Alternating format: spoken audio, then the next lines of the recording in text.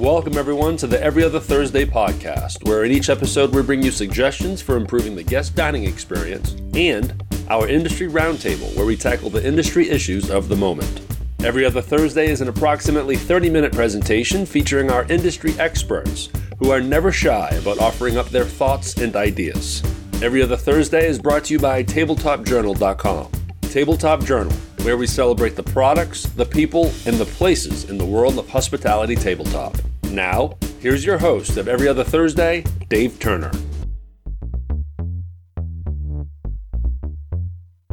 Hey everyone, and welcome back to Every Other Thursday. I'm Dave Turner, and I'm your host here at Every Other Thursday. And as always, I'm here with my colleagues, Jay Alley and the fantastic Greg Kirish.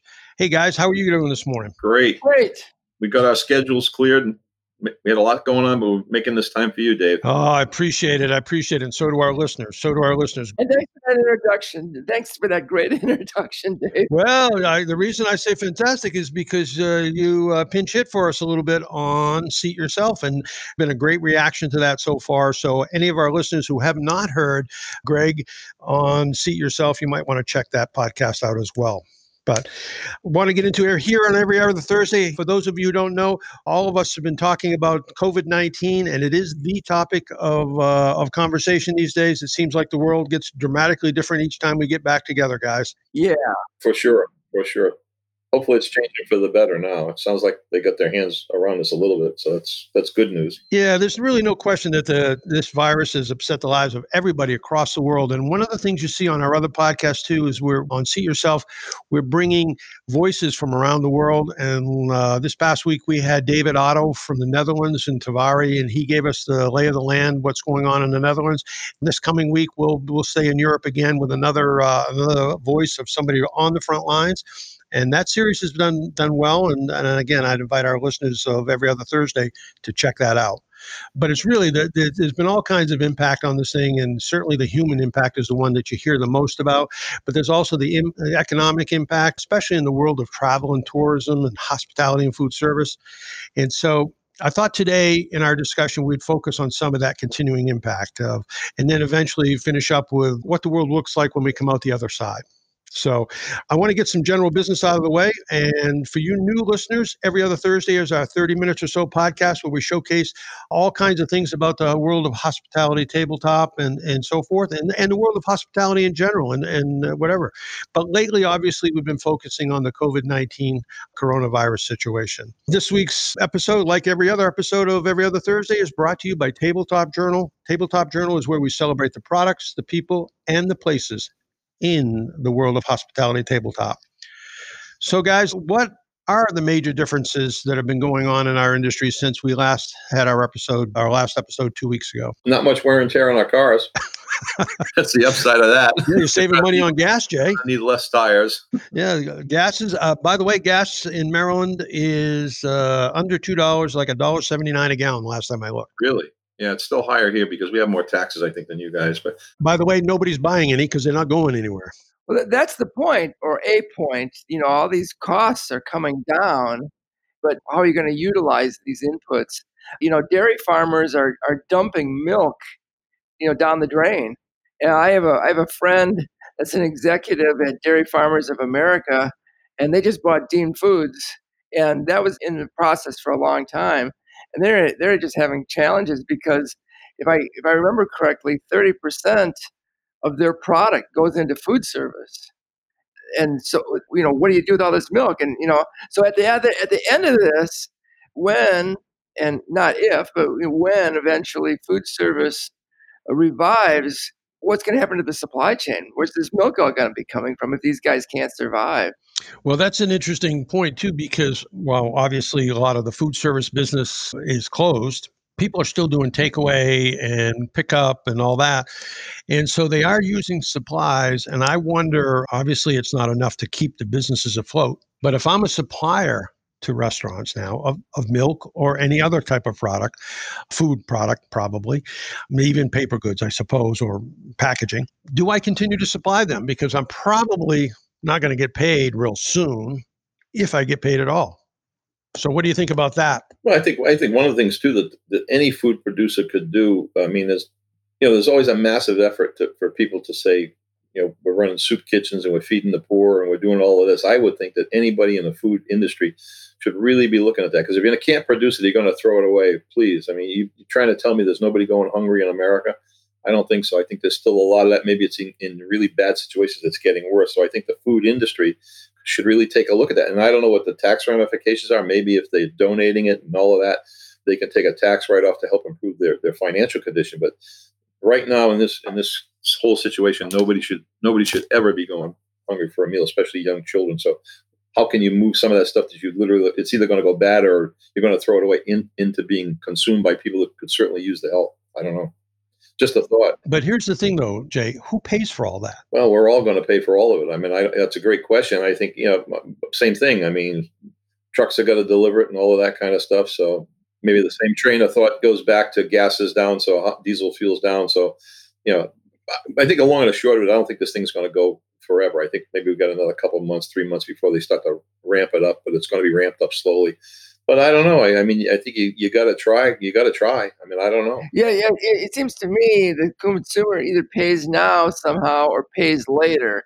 If we don't do something to protect these dairy farmers, I don't know when, but next year or whatever in the future, and there are no dairy farmers or a lot less dairy farmers, then think about what the price of dairy products is going to be. Maybe this is a time, I mean, this is maybe a little bit off the conversation, but we have very, very wealthy people in this country. We got people that are worth billions and millions of dollars, and I mean, they all do philanthropic stuff. But maybe it's a time today where what happens if a Warren Buffett or a Gates and a guy said, "Hey, look, we're getting that food distributed and stuff. We're going to put a bunch of money in the bank, and here's how we'll distribute it. You tell us what your gas costs are." And, all of that. I mean, I don't know. I think there's ways people can come together and do that. One of the things that scares me is all of this money that's there that is being delayed so badly to get down to the people who need it the most. It's a little scary. But when it comes to feeding kids or people that are really in bad shape, we got to think about that a little bit.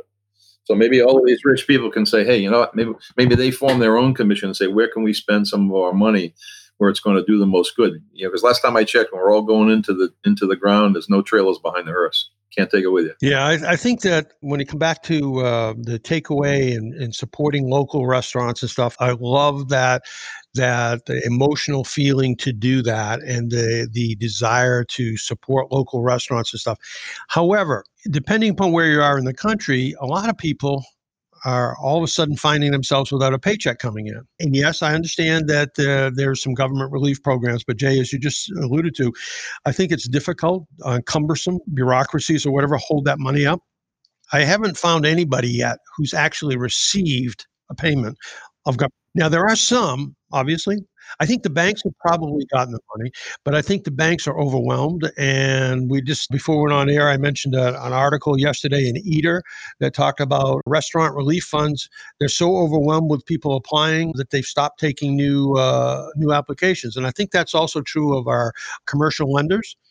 I think it's just, it's a mess. And I don't think the money's getting where people want it to get to fast enough. And if you could just wave a magic wand and make it happen, it would have already been done. Yeah, I think the government needs to, and I hate to throw this at the government because less government when things are relatively normal is better than more. But I think all the great efforts that they put together, talking about the medications, working on a virus, putting more beds, more of the breeding stuff and all of this good stuff going on. They need to take and put that same energy into getting this money into the hands of the people that need it, because people can die in a lot of different ways. It's not always you're dying because you died on your bed because you couldn't breathe. I mean, people, it's just dangerous. This is a dangerous time. I mean, their careers are going to die. Their businesses are going to die. Then you're going to have more homeless people, more hungry people. What the heck's going to happen? You don't want to be a Debbie Downer, but that could happen. I mean, now the effort has to be, how do we get this thing? How do we clear these lanes so these people can get this money? It's that simple. I have a very good friend that has a company that grinds hamburger. That's his just about his entire business is grinding hamburger, and mostly for food service. And luckily, a lot of his customers are doing relatively well with takeout with the hamburger, and so his business is taking a hit, but not as bad as many. So he's busy applying for aid or loans or whatever the proper term is. And he says his bank, he feels is genuinely trying to help, but they are all confused because they don't know what about the regulations Right. and how to fill out the forms, and they're just like we're trying to help. We don't know where we are right now, and so that's slowing the process down. That's a little disappointing because we've been through this relief stuff before, and the same darn thing seemed to have happened way back when. And so, guys, I mean, it's you got to analyze the process from start to finish. This logistic problem just seems to be something that's more than it ought to be. I mean, I understand the overwhelming request, but yeah, I think, and I also don't think that traditional lenders are the most nimble of organizations. They're kind of stuck in their own bureaucracies. And I would say, on a positive note, in the U.S., for all its flaws, and everybody wants to lob hand grenades in it at the U.S. government all the time, and we all do it from time to time. But it's a much better position than Europe is, and where you have multiple governments and trying to coalesce them, and they all have different views. And so I think that it's not easy to marshal 50 states all in the same direction. It might be like herding 50 cats, I suppose. It seems to me that in this time, when you think of the magnitude of what's going on, I think Washington has removed a lot of obstacles. And are they perfect? No, this time around, but they've given the sort of the authority, if you will, to the state, which I think is a good thing personally. And it seems to be working out better than what I have seen in the media on the European end. Europeans seem to be stuck on, they can't make a decision. Yeah, it's just got to get better. I mean, I agree with everything you just said, but it's you don't want to be the best of the worst, I guess is one way to put it. As long as you're doing all you can possibly do, and it's going to move slow, that's okay. Let's talk about our industry for a minute. Let's talk about some of the human side of what's going on. I fielded multiple phone calls in the past week or so with from different people in a variety of organizations, both big and small, for our industry. And most have been, I'm not sure I understand completely the difference between furloughing people and terminating them, but I understand that there is a difference, and it's probably an unemployment insurance issue. But what are you guys thinking about the human side of this? Are those employees that have been either furloughed or terminated, are they going to be brought back? I think the answer is many of them won't be, because there won't be a business to bring them back to. I mean, I've been seeing like California is predicting 30%, if I got the number correct, 30% of restaurants aren't going to reopen. And so there's no business for these folks to come back to. I guess it's as simple as, at least immediately, I think it's as simple as that. I agree with Greg. And one of the things that was curious to me is now there's actually a conversation taking place on the news where they're talking about there could be pressure on not being able to hire enough people. Why would there be a shortage of workers? Well, a lot of these governmental programs are tied to rehiring of workers and retaining of workers. So again, I think that's an example of a good hook. Now, it's only I think the initial small business one, the CARE program, is only 2.5 months. So that's not a long time. But at least in order to qualify for that, I think you're in some way obligated to bring back your team, whatever that might be, 1 or 2 people or 200 people, and your payroll is going to be covered. Yeah, I guess none of us really know how that's going to turn out. I agree with Greg. I mean, I think the landscape's going to be dramatically different at every level. The only businesses that I think are doing fairly well, given the circumstances, are all the online companies. They seem to be doing pretty well, relatively.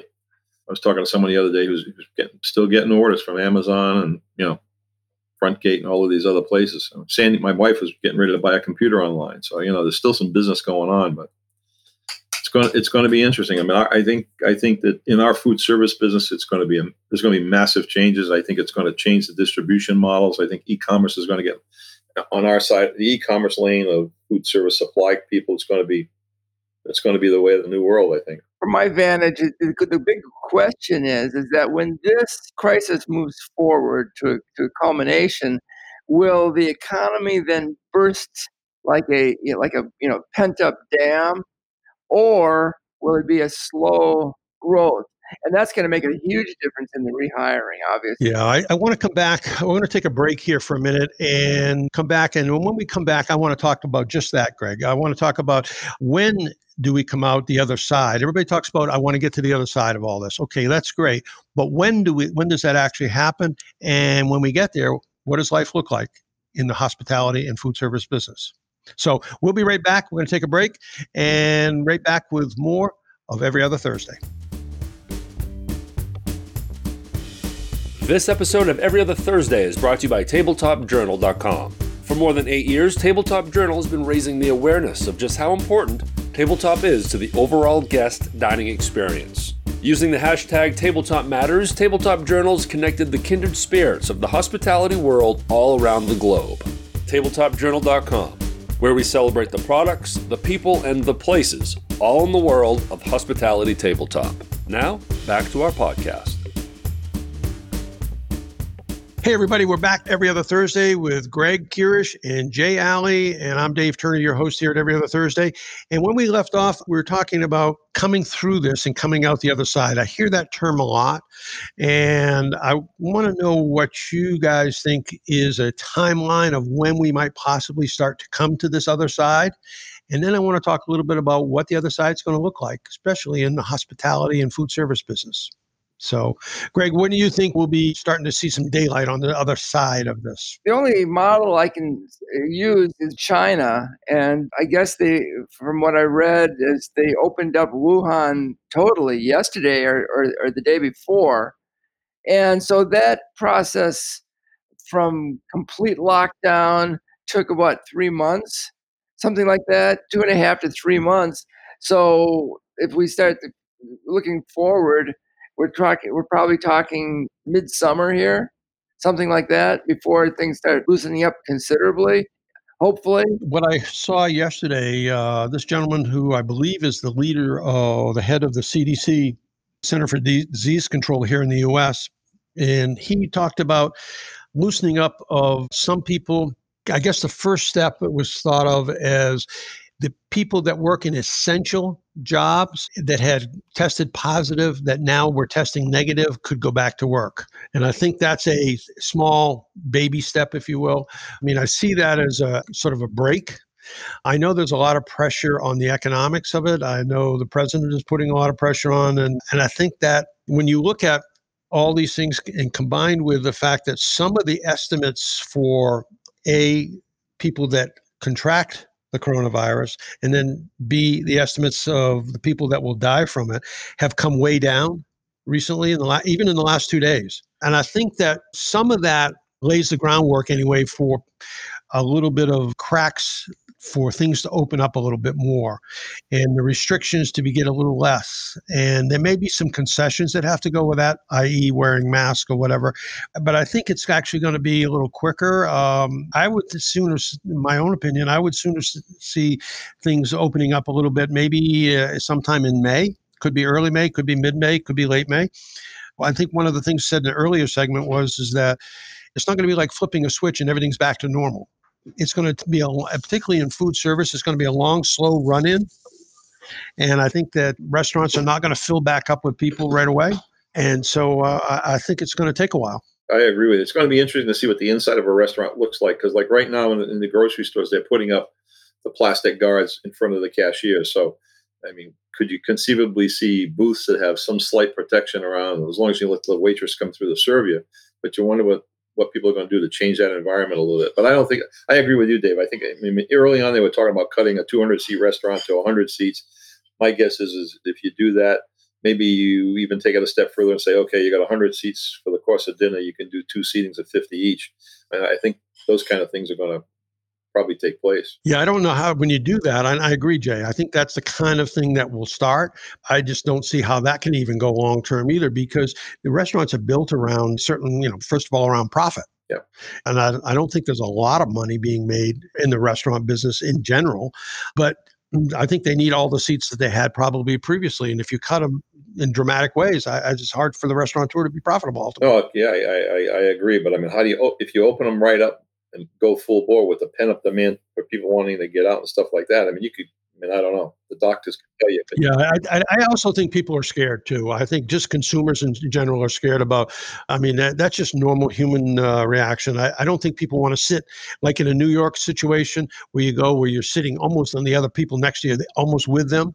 I don't think people want to dine like that right away. That's for sure. We don't want to drag this thing out longer than it needs to be, and now that in Southeast Asia, they're concerned about the next wave as they've reduced restrictions.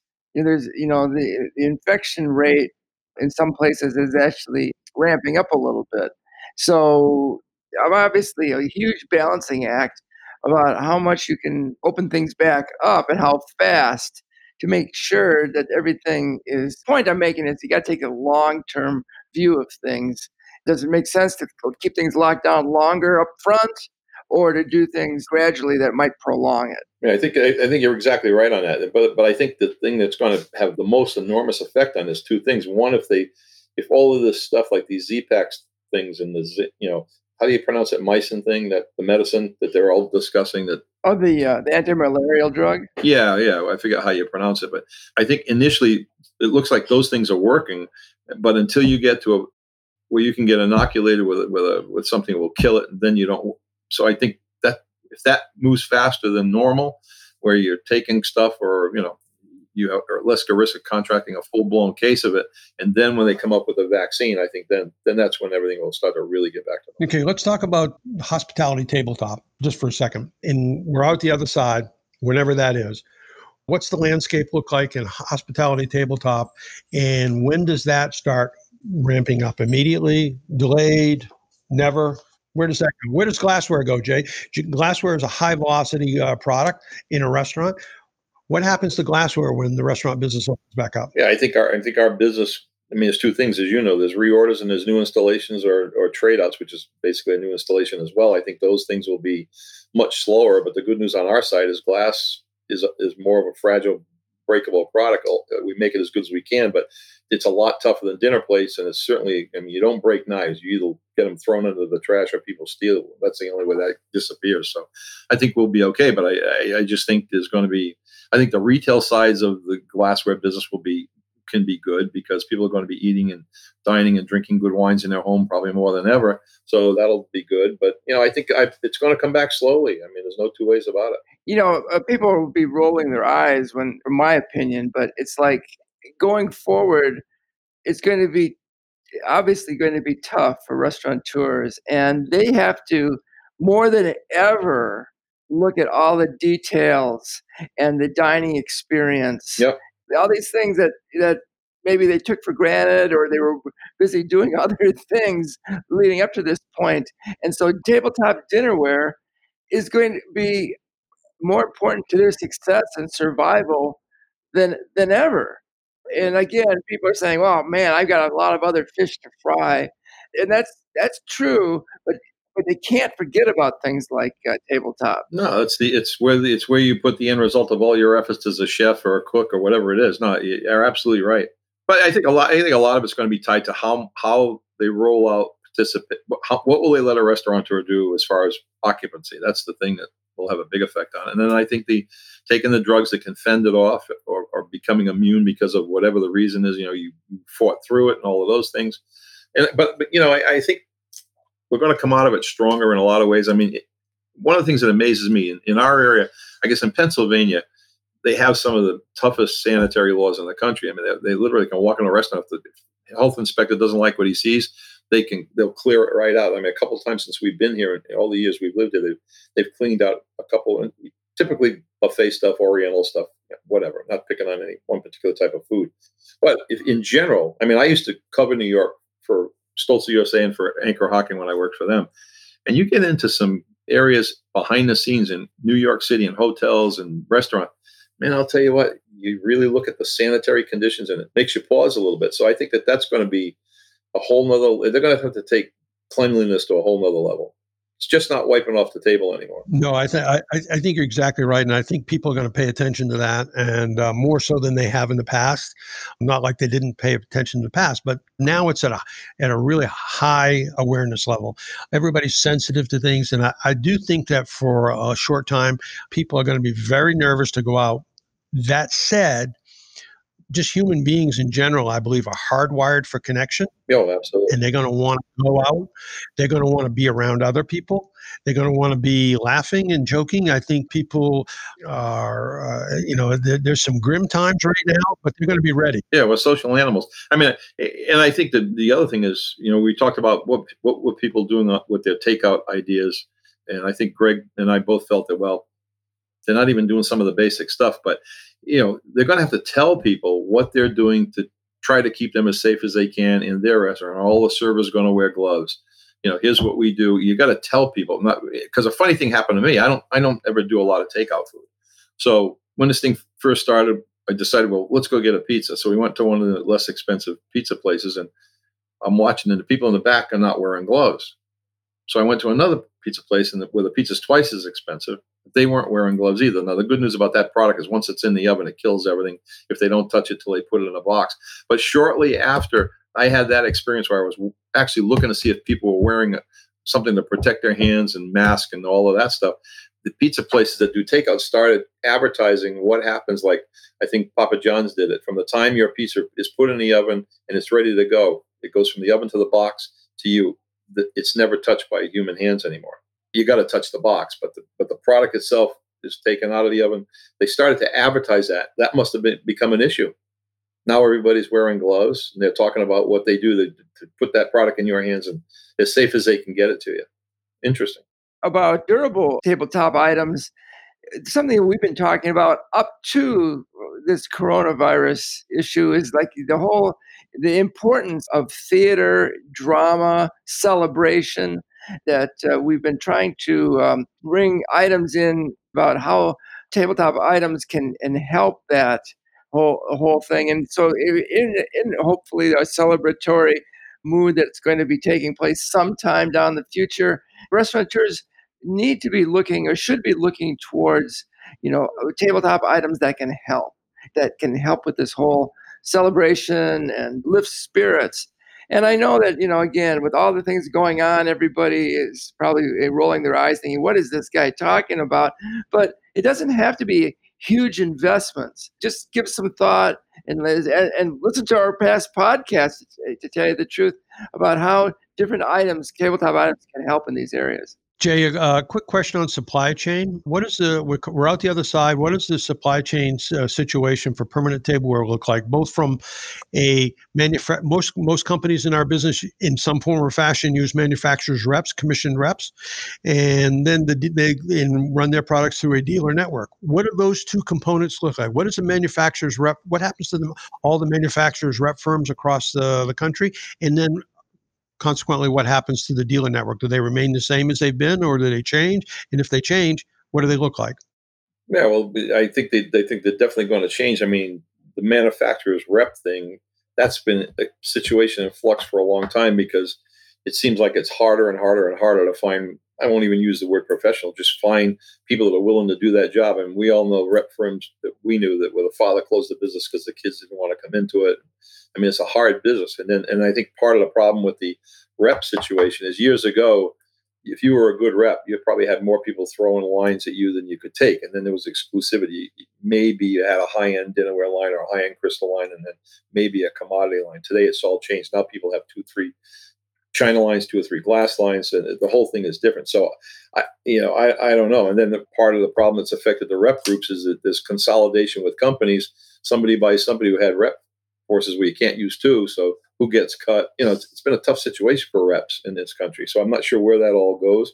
I think that the other side of the coin is from a supplier standpoint, how do we get our story out? I think the dealers, we've lost a couple of major dealers in the New York market. Some of the biggest dealers in the country have laid a lot of people off.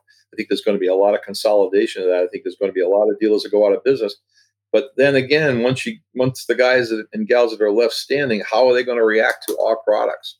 They sell chemicals, they sell paper. That's the really, really, I mean, Greg, you probably know a lot more about this than I do, but high volume stuff. I mean, chemicals, everybody says, oh, that's where the money is in paper and all that. So I think the flatware, china, and crystal thing is going to be, it'll never go away. Our thing, because glass breaks, that in a bad way, that's a positive thing. But I'm not sure. It's going to be really interesting. One of my theories is that a lot of people that sell the higher end things are going to have to find ways to help get the message to the end user restaurateurs and the people that are opening up new places, and have them start driving their requests to dealers to maybe bring that kind of product and we'll see samples and all of that. I just don't think anymore you're going to totally rely on one segment of the distribution network to get your message out. You're going to have to take an active part in helping everybody learn about your company. So Jay, do you see that the commissioned only manufacturer's rep who's been the frontline warrior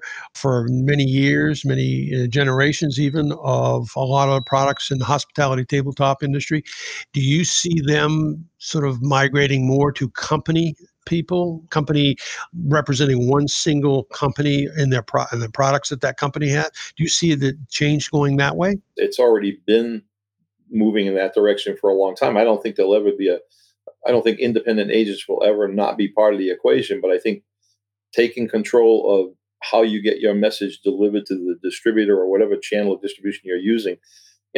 Reps have 14 or 15 lines, 6 of which generate all the commissions. If you're a small player in the bag and you're not doing $1 million with a rep firm within your product category, then just by the nature of the activity, you come out of the bag slower than the stuff that generates all the commissions. So in our case, if I could wave a magic wand and put on all my own people to take the message to the restaurateurs and to our dealers, that's what I would do. But it's the downside of that is it's very expensive. And Greg, going back to some of the food items, which are obviously higher velocity, larger volumes, probably lower commission.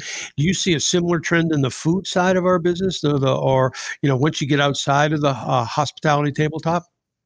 Is our food items similar? Dave, I'd like to go out and say that I have a good handle on it. And I don't want to just be throwing out, I guess opinions. I think that's what's happening. I think it's very similar, but I just don't know. And I don't know if anybody really does know right now what's going on with food. I think we might have been talking offline together. The chain right now is so disrupted that I just don't have a handle to speak intelligently about it. Yeah, there's a lot of balls still up in the air. I agree. And the one thing's for certain, we're not, even if the switch was flipped today, it will be sometime. I think we all agree that it'll be some period of time before things even come close to getting back to normalcy. But however, having said that, I heard something last night that we're going to be waiting for a vaccine for this virus, and that'll be 18 months or so. And I don't see that happening. I really don't. I think there's lots of diseases that we have no vaccine for, but we're still we were up until this point anyway. We're operating normally, but I don't think it's going to be back to normalcy overnight, even when quote unquote all the lockdowns are lifted. I think there is going to be some sort of run-in period, and particularly for a product category like permanent tableware and glassware and flatware and stuff like that. Although glassware, as I mentioned, Jay, higher usage item, higher velocity. So that'll probably return to volumes close to where they were, faster than dinnerware and then certainly faster than flatware. So I want to finish up this week. Greg, we talked a little bit about one episode or 2 episodes ago about small things that restaurateurs could do.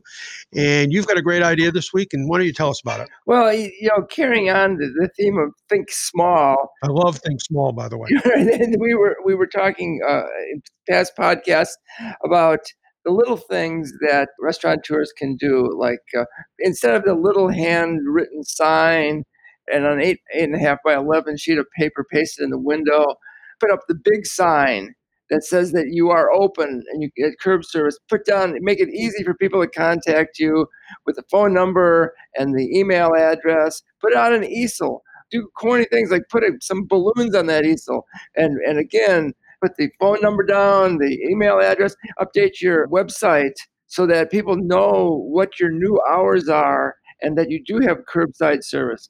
Another thing that just struck me is we have a local pizzeria and they are doing takeout. And the other night, here to keep ourselves busy and entertained here in my home, bought some dough from them, dough balls. Walked in and I asked the guy how business was going. And he says slow, but they're keeping their head above water. And in their case, it's completely prepared food takeout. I was one of the rare people that bought these dough balls. So it seems to me that there's this continuum. On one hand, people are selling completely prepared, ready to eat products. On the other side, I know of some people that are selling complete dishes that you can take home and cook off or bake off. And I think that there's an area in between that works well for some types of restaurants, for example, pizzerias, that you can have, in effect, create a kit or at least the basis for things. So so my suggestion in this case was the guy should be letting people know that they can come in and buy dough balls. It's very easy. Nothing's easier than just rolling it out. And then maybe they have a deli container of sauce. And then you can add at home whatever you want to it, olives or mushrooms or onions or what have you. But so here's the basis. So that's something just to keep this guy going. And I think it's a missed opportunity. So I think it works well for pizzerias, but it could work very well for other types of restaurants. And so people should be thinking of these kind of, again, and I don't say it flippantly, these small ideas. Well, you make the cooking experience an event in the house. Right. And I think you're right on with that, Greg. And I would add to that, and I don't recall which chain, it might have been a Kroger division, that they had a restaurant kit from local restaurant. One of the stores or several of the stores from a local restaurant had a meal kit that they were selling, which was just like you described it. Take it home, fix the whole meal right there, but it was labeled from the local restaurant, whatever. And I think that's a great example of, if it was Kroger, kudos to them. If it was somebody else, I'm sorry, I missed that. But the point is that you got a large grocery chain being nimble enough to respond to local and take advantage of a restaurant's reputation locally, and put kits on the shelf and make them available to consumers to come into the grocery stores, which are still flooded with people, and take it home and make it. And in my example, the next step is to put a big sign in the window saying that they have these kits, and come in, hey, try something new, entertain the family, Why not? Well, I mean, the Washington, D.C. market, Clyde's is a restaurant chain that's known. It's a pub, great pub chain, been around for a while, probably has 8 or 9 units. One of the things that they have on their website, and they're pushing out and outbound emails and stuff, is Easter Sunday is coming. You can get your whole Easter meal from them. Just call it in, order it, swing by and pick it up. I think those things are really great, and they really keep that brand name of Clyde's out there in a good way. That's a nice group. You and I have been to a couple of their restaurants periodically. But one of the things, maybe on the next segment, just popped into my head, we really ought to have a nice discussion about outdoor dining, because I think that's going to really be an important factor throughout the whole summer. Mm-hmm. You can turn half your parking lot into a dining room if you want to do it. Good call, Jay. All right, guys, listen, appreciate it. Thanks for joining us. You guys have been great today. It's been a little bit long. We've run a little long today in segment, but I think it was good discussion. And as always, we'll be back here with our next episode of Every Other Thursday. Give us about 14 days and we'll be right back at you. Thanks a lot, everybody, for joining us. We'll see you next time. This episode of Every Other Thursday has been brought to you by TabletopJournal.com. For more than 8 years, Tabletop Journal has been raising the awareness of just how important tabletop is to the overall guest dining experience. Using the hashtag TabletopMatters, Tabletop Journal has connected the kindred spirits of the hospitality world all around the globe. TabletopJournal.com, where we celebrate the products, the people, and the places, all in the world of hospitality tabletop. Thanks for joining us today for this episode of Every Other Thursday. You can learn more about Every Other Thursday by visiting our website, everyotherthursdaypodcast.com.